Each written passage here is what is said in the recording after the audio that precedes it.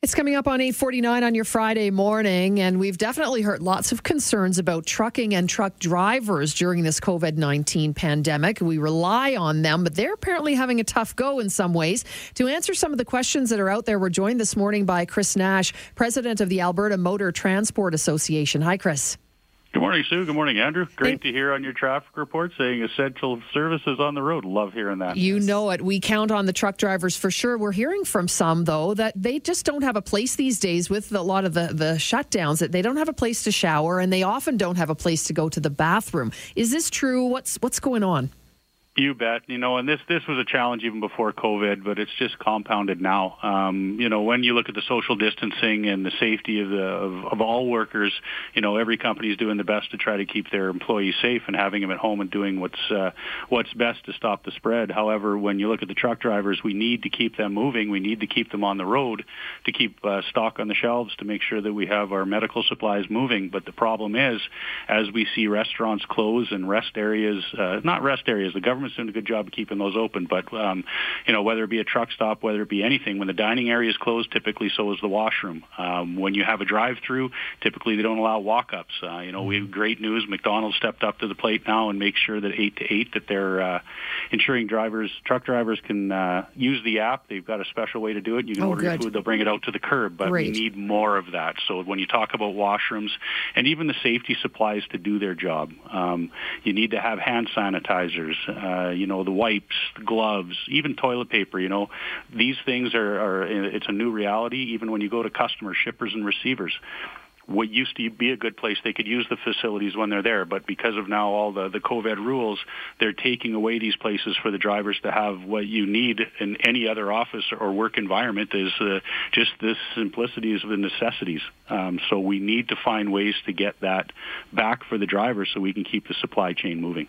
So how do we do this, Chris? Is this really the point, just opening the conversation and making an awareness that we need more businesses like McDonald's to adapt? Absolutely. We just have to have the places, just think of it, we hear 8 to 8 and we're hearing places closing at night. Well, the 24/7 is the trucking industry. So as they're parked somewhere, they need the facilities. They could be parked, the 8-hour reset, whatever it is, but they might be waiting for something to open. It turns out to be longer. Where can they go? What can they do? So if we want to keep the supply chain moving, we basically have to give the drivers the room, give them the tools, give them the respect, and make sure that they can do the job and keep the shelves full and keep the medical stuff moving. So is that something we can help with, as citizens, or is this the job of the association to make sure that you're in touch with maybe some of these bigger chains like the McDonald's that you talk about to make sure that they have a place for the truckers to come in and do what they need to do? You bet. We're working hard as an association to reach out, but, we're imploring anyone who can help. We're getting emails of people that are saying, hey, I have a catering company. I'm happy to bring food out. Here's a number. We're seeing that, but we definitely need more of it. We have to keep the supply chain moving as we go into this, and as the curve goes up, the potential of capacity dropping is there. So we have to make sure that we keep who we do have out there safe, number one, and make sure they have all the amenities that they need. And Chris, this is a troubling time. I know we're amidst a pandemic, but I guess maybe the silver lining to come out of it when we get on the other side is people would perhaps understand more about the importance of our trucking industry. Absolutely. When you think about it, we've had some transportation woes here prior to COVID and what it did to the country, and that wasn't the trucks. But imagine the compounding issue if the trucks stopped, what that would do during a crisis. They're the lifeblood of the country. So, again, the biggest thing, and we're pushing hard. You may have heard the hashtag Thank a Trucker.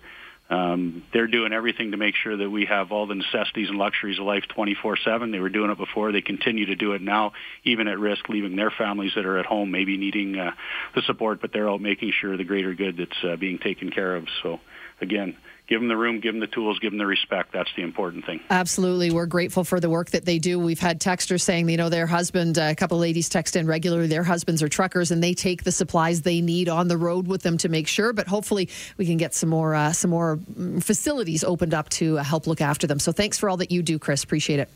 No problem. And one thing, if anybody has it, we're working hard to try and get a distribution network to get those sanitizers and everything out to the front line of drivers. But as everybody else, we're having a tough time getting it. So if we can get the word out, if anybody has access to sanitizers, gloves, those sort of things that we can get out to drivers, get it to the front line out on the road so the driver on the road can pick it up wherever they are. That's our goal. So pushing hard for that. Again, thank you. Thank a truck driver.